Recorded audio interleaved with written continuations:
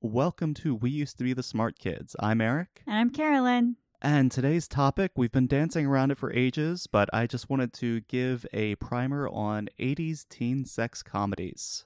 I just want to give a quick overview and discuss them and enlighten Carolyn on what she's been missing. Have I really, though, been missing anything? You've been missing outrage, because there are some things you're going to get absolutely outraged about. Ah, okay. This is good. This is good.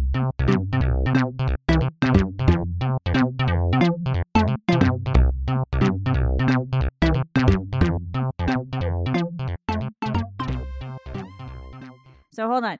I mean, obviously we're in the 80s, right? Yes. Are there any major hallmarks of the genre that I should be keeping in my head so that I'm like placed both in time and like kind of what we're talking about? You know? Yeah. I wanted to discuss Porky's, Revenge of the Nerds, Pretty Smart. Weird Science is probably the least offensive of the ones of the 80s teen sex comedies. Wait, isn't Weird Science the one where they make a sex robot? Sex Robot Genie, yes. Isn't that famous for being offensive? Yes. Oh, boy. Okay. Yeah, John Hughes was the least offensive in the 80s compared to what was coming out around him, which is why I feel like he got such a good reputation of being in touch with the teenage girl. So the 80s teen sex comedies, I'm not an expert on this other than having watched a whole fuck ton of them, but I feel like they came from the beach movies of the 60s and 70s, your Gidgets and whatnot. Sure. We will absolutely pretend that I know what you're talking about right now. Gidgets. Gidget? You don't know Gidget? Is Gidget a blondie who wears a bikini on a beach? One Piece, but yes.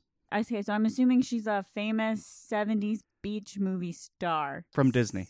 That what? Beach movies aimed at the teen crowd where it's teens at a beach having fun, trying to save the rec center from the evil land developer, da-da-da-da-da-da. You know the formula by now. Is this where Jaws came from? Was Jaws like a beach? Like no, a Jaws was not a of Gidget. Jaws and Gidget do not meet, other than both happening at a beach. So they do meet. Jaws versus Gidget, the next franchise war. No, it's basically, hey, teens have disposable income now. Let's target a movie at teens. And we don't really know how to do that because we are clueless adults. So what are the kids into these days? Surfing? Sold.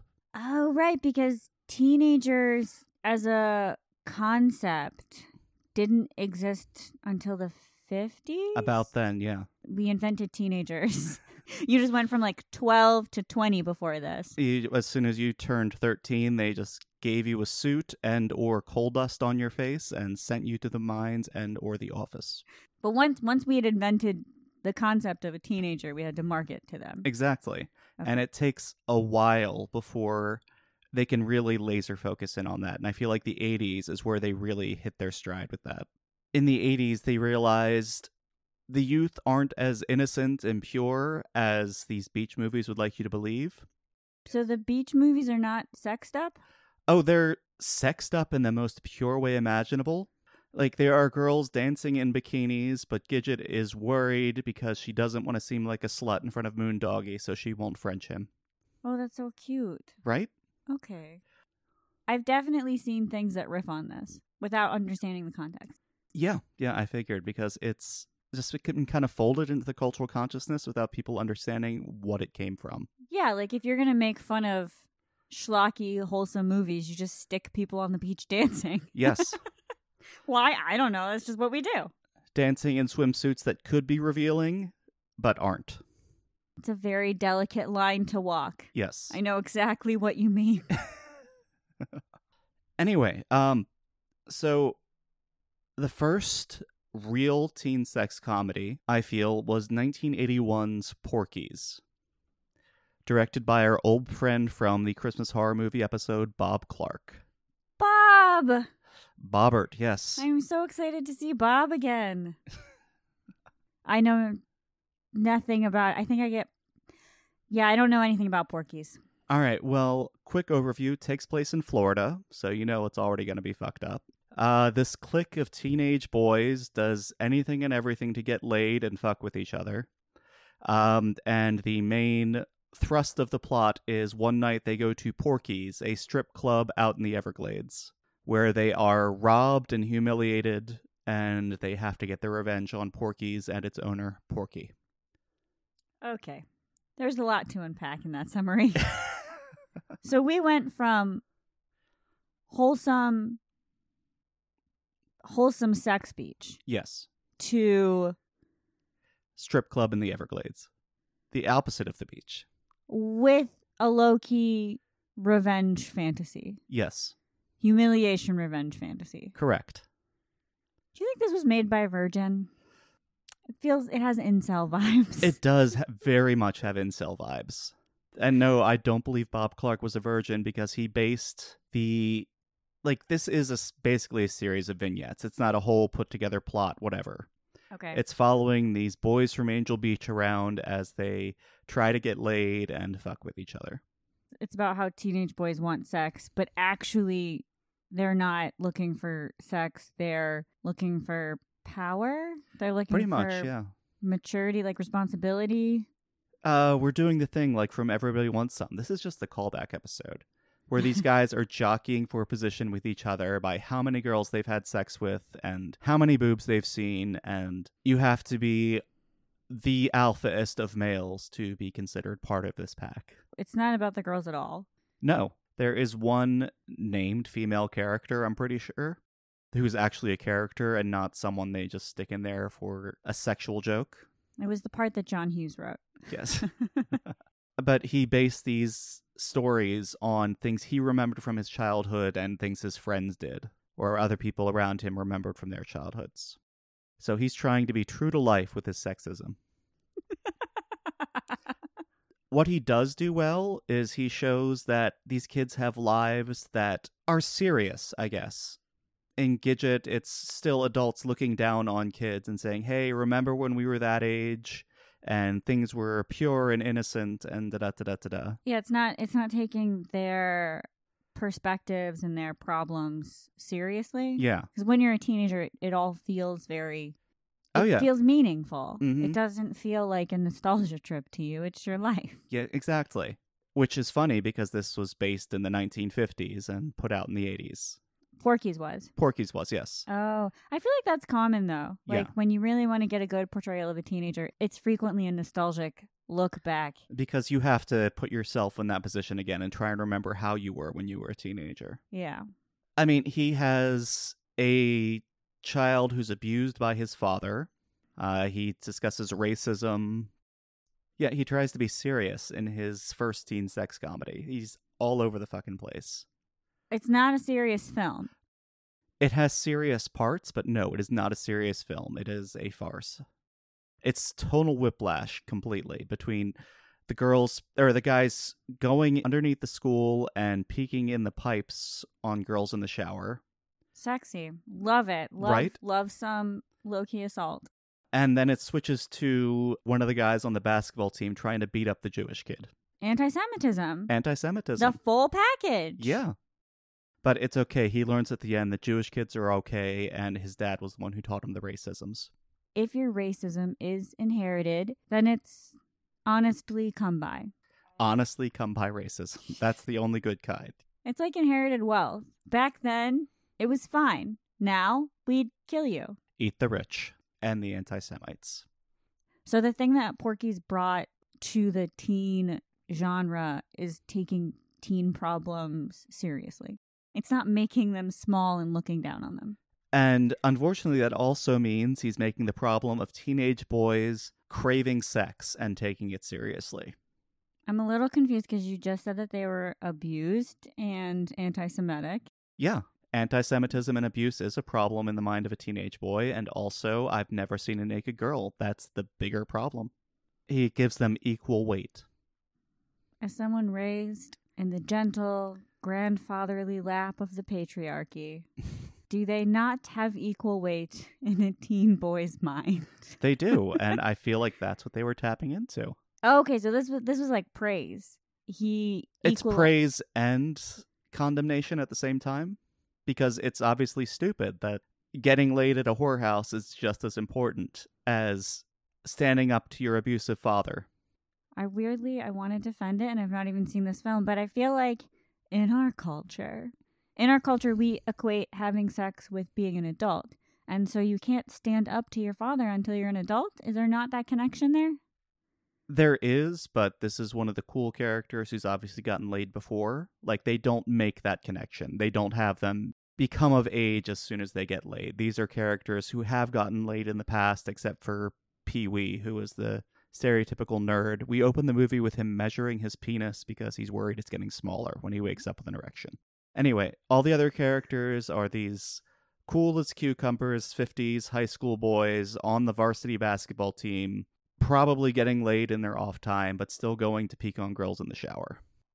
Okay, so it's not like we're going to get laid for our first time to be men so that we can take on our problems. Yes. It's like we're surrounded by the steamy shower of pheromones and sex already, but we want to get laid right now. And we will go to obscene lengths to do so. To prove that our penises are not shrinking. Yes. I was trying to make an obscene length joke, but I'm very tired. Oh no, there is an obscene length joke. One of the characters is named Meat. Can you guess why? Because he really likes hamburgers? Yes, that's it exactly. No, because his penis is large, and when a exotic dancer sees it for the first time, says, "Woof, that boy is deformed." That's great. I like that a lot. That's a little subversion I wasn't expecting there. I expected the exotic dancer to name him Meat, not call him deformed because he's so big. And they have to warn a freshman girl off because she's sent over as a dare to ask him why he's called Meat.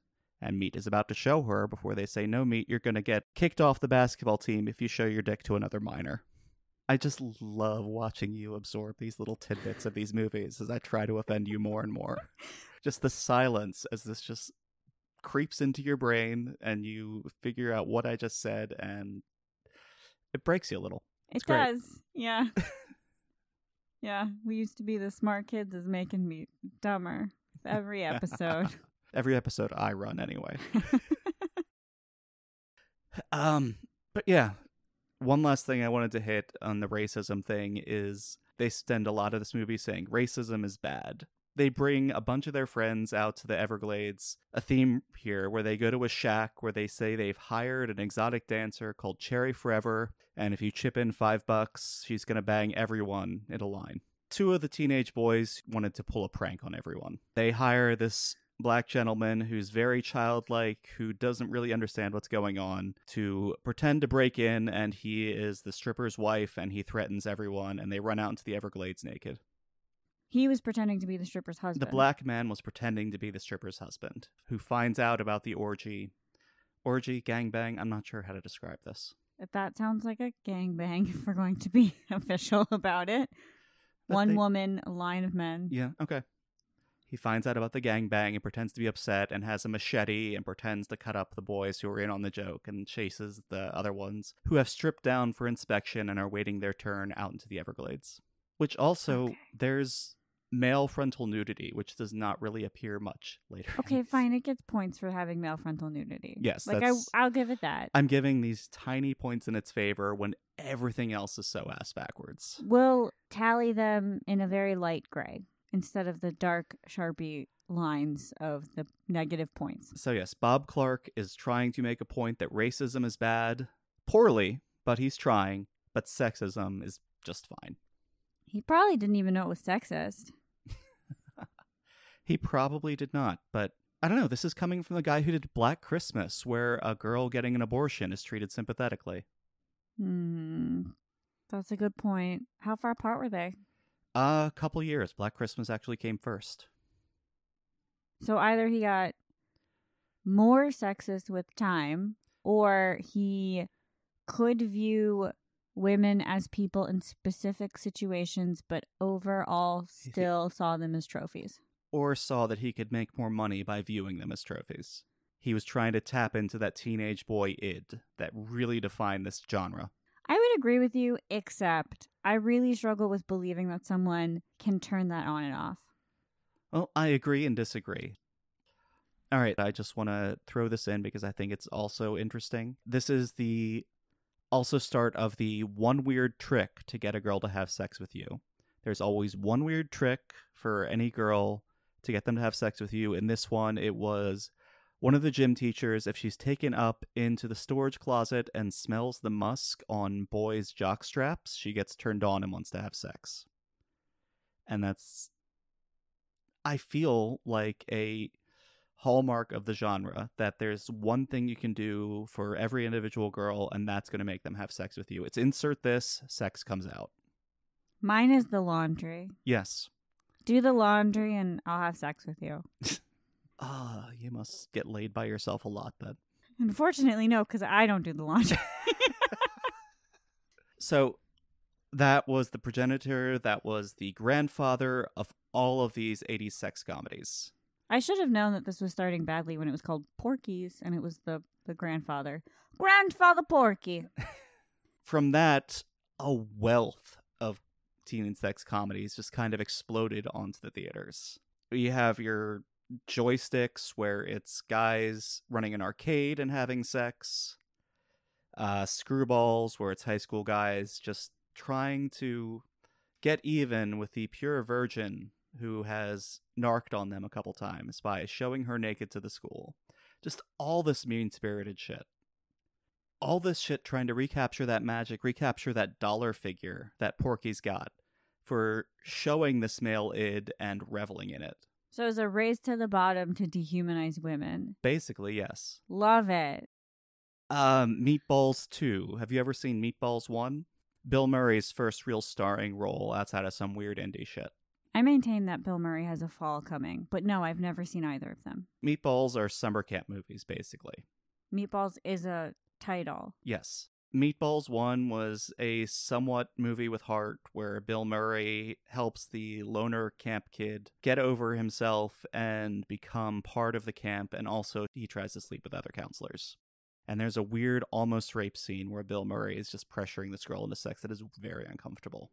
But that's not what we want to discuss right now. We want to discuss Meatballs 2 because this has been bothering me. They filmed it as a sex comedy, but it's rated PG. Oh, God. And there's also a psychic alien who comes to camp, but that's a whole other story. The Return of Dr. Alien. Yes. No, the psychic alien just wants to be a kid at camp. Is this why we like the 80s, though? Yes, because they just do this batshit stuff to see what sticks. But this has been driving me crazy, and if anyone can solve this mystery for me, the first Humble Me Daddy t-shirt we print will be yours. I have read years ago that Meatballs 2 was filmed as a sex comedy with nudity intact for the European market, but then actresses sued so that it would not be released because they did not want their boobs out there. This has since disappeared from the internet, and I can find no trace of it whatsoever, and I'm worried I just made it up in my head. So if anyone knows what the hell happened there, please write into us, and the Humble Me Daddy t-shirt will be yours. I just love the idea of, like, this is what you make up and then confuse yourself with. Like, was Meatballs 2 actually filmed as a sex comedy that the actresses sued over? Most people are like, I think I'm going to have French toast for dinner. Anyway, this is all through the beginning of the 80s, and then we get to the high water or low water mark, I don't know how you want to describe it, of the teen sex comedy. Well, John Hughes claims the high water mark, so... I guess... Revenge of the Nerds, 1984. Yeah. I've heard of this. But you have never seen Revenge of the Nerds. I think because you told me never to watch it. Yeah, pretty much. Yes, it was in the other episode. Yes, this is all just a callback episode. This is all just a callback episode. I've been talking about these other things. I'm like, yeah, I want to talk about those some more. So now you guys get to just sit through that. I was going to say, you should probably explain what I've been talking about to this woman who has no idea. So yeah, Revenge of the Nerds. Nerds move to campus, they're freshmen, and they are picked on by the jock fraternity and their sister sorority. It's basically a parable for oppression. No. Wait for it. It gets better. I'm buckling in. They try to form their own fraternity to get on the Greek council to fight back, whatever. It's a whole thing. There's an internal logic there, whatever. To make their own fraternity, they have to join an existing Greek society. So they join the black fraternity because they are oppressed too. Why? And then the black fraternity backing them is just kind of treated as props throughout the rest of the movie. When they Obviously. Yes, obviously. Obviously. When they need security, there are these big burly black guys who stand behind them. It's I hate it. I hate it. I'm so mad. One of their members is a black character, which Wow. but also a stereotypical gay guy. Oh no, the only words that are coming are transactional feminism. Intersectionality. There we go. That's in my notes. That's the word that they don't really believe in. Because when this character's on screen, it's mostly making fun of his femme mannerisms. Hold on, tell me more about this. How is this still not being I don't even know how to use the word intersectionality in a sentence. Because while they have the black gay character, he's treated as a joke rather than a full member of the nerd crew. This is the one movie where the gay guy makes up better than all the straight girls. It's intersectionality for the MAGA crowd. Yes. It's not great. It was truly a revolutionary thought for them to be like, wait, a black person can also be gay. It's just a horribly offensive film from top to bottom, but became a classic for some reason. I think it's because they were again targeting that teenage male id, but the nerdy version of it, which wasn't really a demographic before, I don't think. They created the nerds? They didn't create them, but they established them as a force. That's someone you can identify with and not be ashamed of. And there's this whole big speech at the end, like, if you've ever felt picked on for being smart, come stand with us. Or for being weird or being different. And it's just so straight white male, woe is me shit going on. Like, yes, they were picked on by the jocks. Yes, they were assaulted. Yes, they had their house trashed. These are all terrible things. Uh-huh. But it's just so small in the grand scheme of things, and they're putting this up as this huge fight against oppression, that nerds over the world have been oppressed for years, and this is our reckoning. Meanwhile, women are just, oh, Jesus Christ, I don't even know where to start with how the women are treated in this film. Sex robots. Yes, but some of them are ugly. There's an ugly sorority that teams up with the nerds fraternity. An entire sorority of ugly girls? Yes. But it's, hey, you can sleep with ugly girls too. It's okay. They don't have to have a personality. You can just bang them. Okay, how much more of this do I have to listen to? You're breaking me. This I is know. death by I'm 1,000 sorry. cuts. I've just never been able to talk about this out loud, and you're getting the word vomit from it. There's the ugly girls who you can have sex with and then forget about because they don't matter, except for the one who's the love interest of the good nerd, the one who isn't completely sexist, whatever. And then there are the hot girls that you can lust after and marry and peek on them in the shower and put video cameras in their rooms and pretend to be their boyfriend with a mask on and fuck them, and then turns out that you're so good at sex she doesn't care that she was just raped. So we have ugly girls? Yes. And one of them is the romantic interest. Of the good nerd, yes. The one who's not treated as the most sexist nerd alive. The hot girls who we just get to objectify and use. Correct. Any other categories of... No, that's it. So this is, like, frankly, pretty standard fare. Maybe it created it, but, like, this is still normal. Yes. This, like, flows all the way into rom-coms. Yes, it does. There is a fairly sweet love story between the good nerd and the good ugly sorority girl. Just write it from her point of view, and you have a rom-com. Exactly. You have She's All That. Yeah, this is the nadir of the genre. It's where all of these completely sexist, terrible ideas are put together in a, I don't know if it's big budget, but budgeted movie with plot, whatever, made all the money, became a classic. And from there, it just kind of fractured. The genre said, okay, where else can we go now? Revenge of the Nerds has done everything we wanted to do. And it's diminishing returns after this. I think this is where it actually gets kind of interesting. I feel like it's kind of splits in two directions here, which is how we get to the 90s. But before then, we can split off and go to our good friend Meatballs, but Meatballs 3 this time, where you just dig yourself deeper and deeper into depravity. Teen sex comedies are now about boobs and how hilarious it is that you can look at boobs. getting this much closer to porn. I mean, we don't have male frontal nudity anymore, I'm assuming. No, they can't be seen as vulnerable, fragile sexual objects. No. And so we're not full on porn. But we are porn adjacent. I think after Revenge of the Nerds, they realized they had to make it also appealing at least a little bit to the female audience. So this is the track that doesn't follow Meatballs 3. This is the other split. This is the other split, yes. The other branch. Where you get things like Earth Girls Are Easy. It is a sex comedy about Jim Carrey, Damon Wayans, and Jeff Goldblum coming to Earth as fuzzy aliens and trying to get laid, but it's from the perspective of the girl who finds them and her sassy sidekick Julie Brown, who turns the movie into a musical. I mean, it sounds kind of adorable. It is. It is an adorable sex comedy. Like, if it's from the point of view of the girls who find the aliens, where are we on the scale of women are sex objects? I mean, that is how the aliens kind of view them. They see MTV and like, we're going to Earth to get laid. But the female main character was just cheated on by her boyfriend, is trying to have a rebound fuck, and is like, yeah, I'm not going to fall in love with you, but when I shave you, you're hot Jeff Goldblum and not a fuzzy blue alien. And she's like, yeah, I can go for that. Oh, what's this? I'm falling in love? She has agency. She decides that she's going to pursue this guy rather than being pursued and being tricked into sex. But John Hughes is still the height of the genre. Yes, because he didn't do fuzzy blue aliens.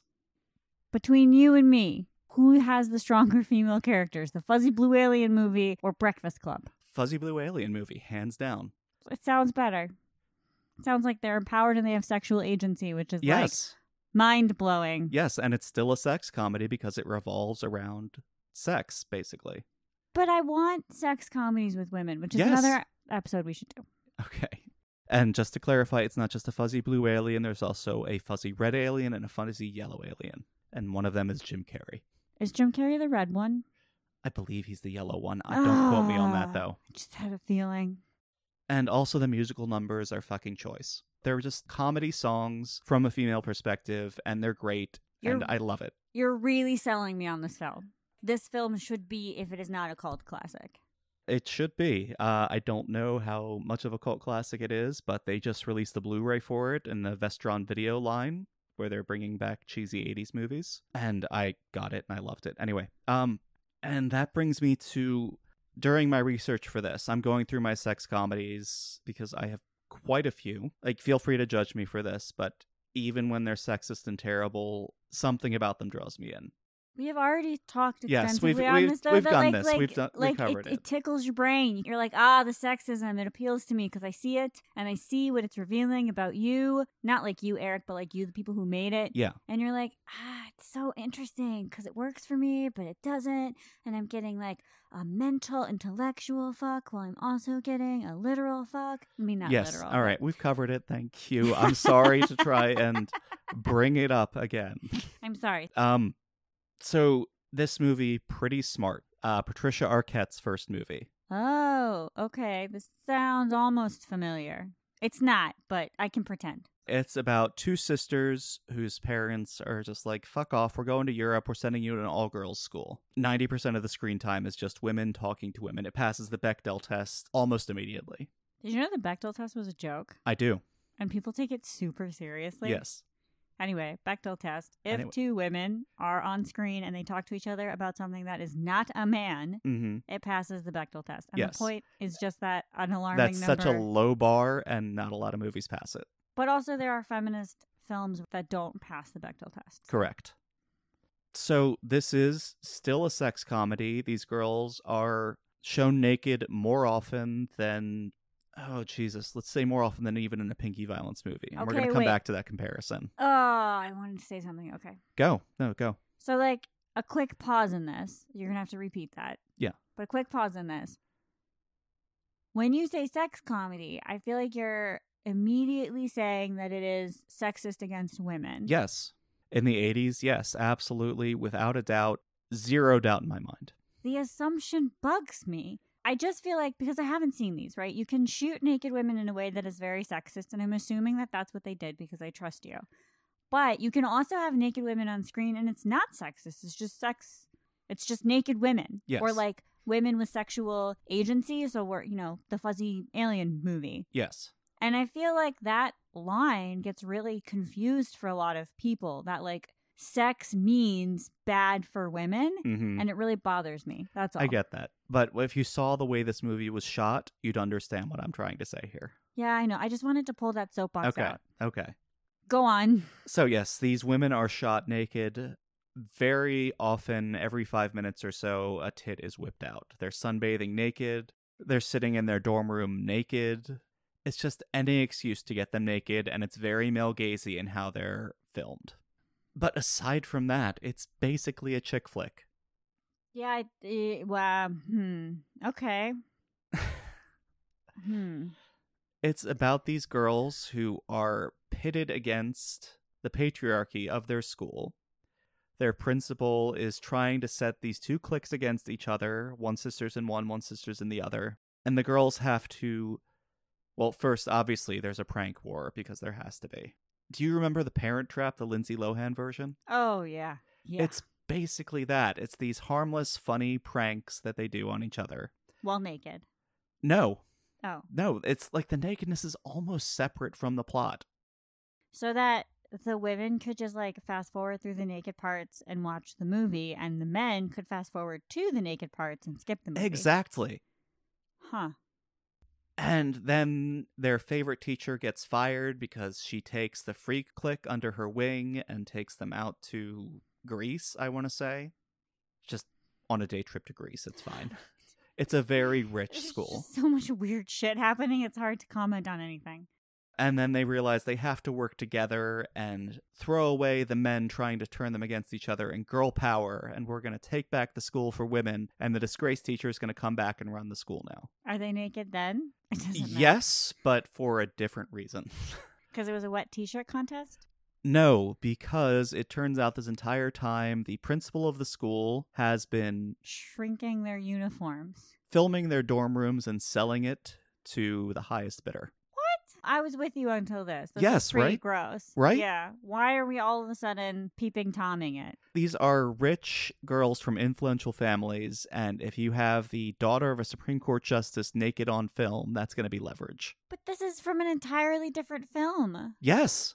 Is this the film where we're watching the naked people, or the one where we're watching the other scenes? They come together in this. The girls realize they're being filmed and the patriarchy's fucking them over. They turn that around. They take the scenes that they're being filmed doing and say, oh, this is what you're watching? Well, you're fucking gross. They have one of the male characters asked for them to sit on his face, and they just grab a pillow, slap it on him, and sit on the pillow to try and smother him. They put in fake fangs and turn to the cameras, and I don't know. That's how it comes together.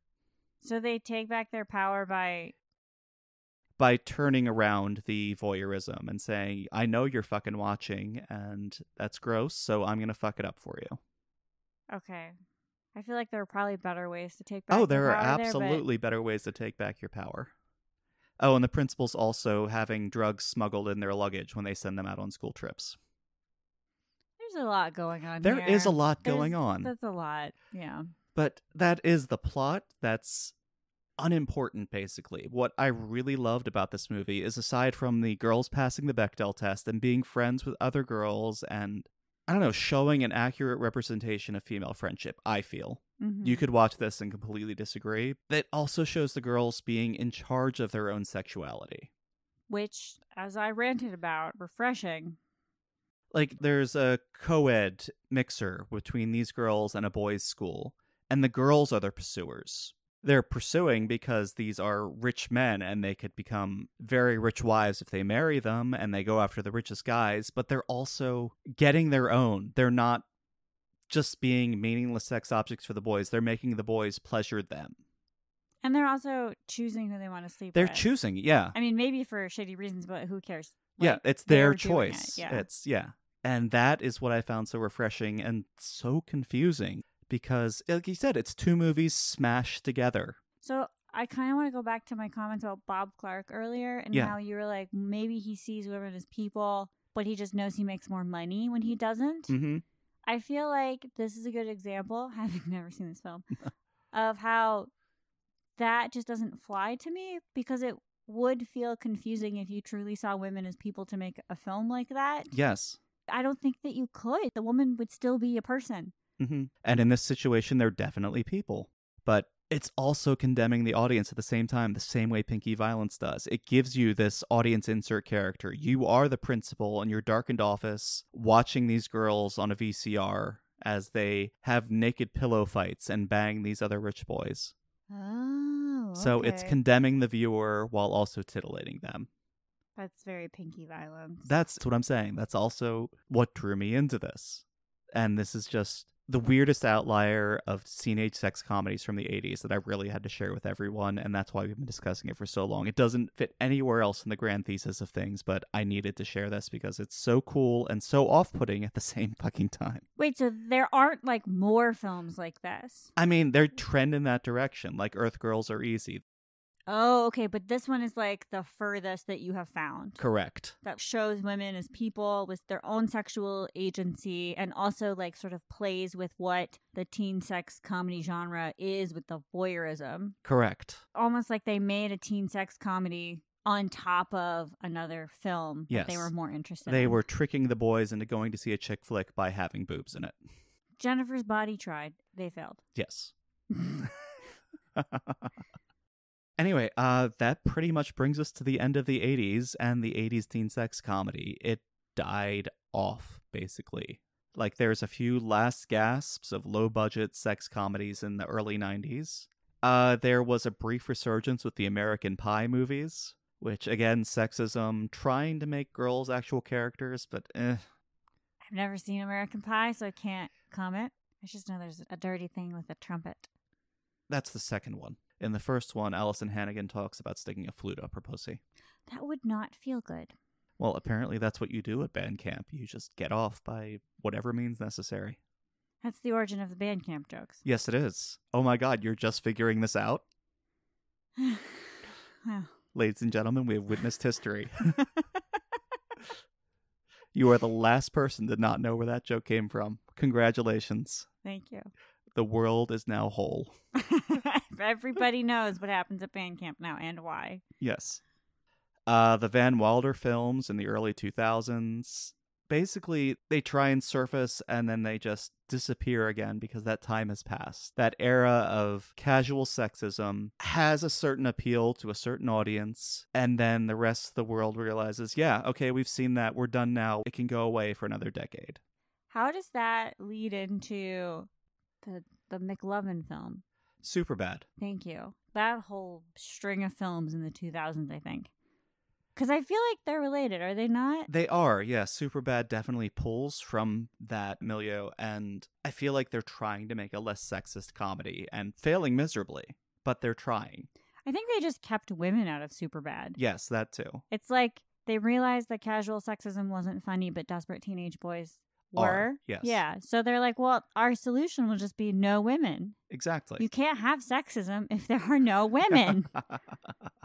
And yeah, there are brief moments where I feel like that was more true to life, because just these tiny moments where women intersected with this boys-only sphere and then left again just as quickly.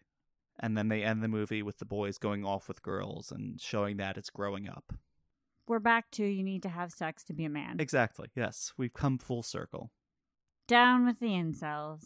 So it's just this whole genre of movie that's been imprinted on the American movie's DNA that pops up every now and then, has these scenarios that are repeated years down the line, these ideas that are just not completely discarded, but just kind of buried beneath the surface. The rest of these movies are just built on top of them. It sort of dovetails into a thing I've been thinking about a lot lately, where art just keeps folding back in on itself, where you're referencing things that have gone before. And if you haven't seen those references and that's your first experience of it, and that's just then you have no idea why things are happening at band camp. Well, yes, but also it's a very different film for you than for someone who understands all the references. I can't go back, but I wonder what it's like to start watching films now. So yeah, that has been our journey through the 80s teen sex comedy and the ideas and characterizations it introduced. Do you feel like you've picked up a little more on the American movie experience now that you understand where some of this is coming from? I think it just contextualizes a lot of things that I hadn't really thought about before, but that I had absorbed. Like, teenage boys want to have sex. Weird, right? Women are trophies. We love boobs. And a lot of this is where that came from. And is this where boobs are a plot comes from? Pretty much, yes. Like, the pursuit of boobs is a plot. Correct. I think what I'm really boobs sad are more incidental in the 70s and the 80s. No, they're a journey. There are two mountains you crest. I think one of the things that makes me the most sad is that there is this, like, it sounds like there's this tiny budding moment where women also got sexual agency, but, like, by that point, people were kind of tired of the genre. Correct. And it just all got washed away. Thrown out with the bathwater, yes. Yeah, that's a bummer. I mean, we should never forget that at one point, Jeff Goldblum was a fuzzy blue alien. That's my daughter. She needs a hug. All right, well, this has been We Used to Be the Smart Kids. I'm Eric. I'm Carolyn. And now you're smarter. Bye.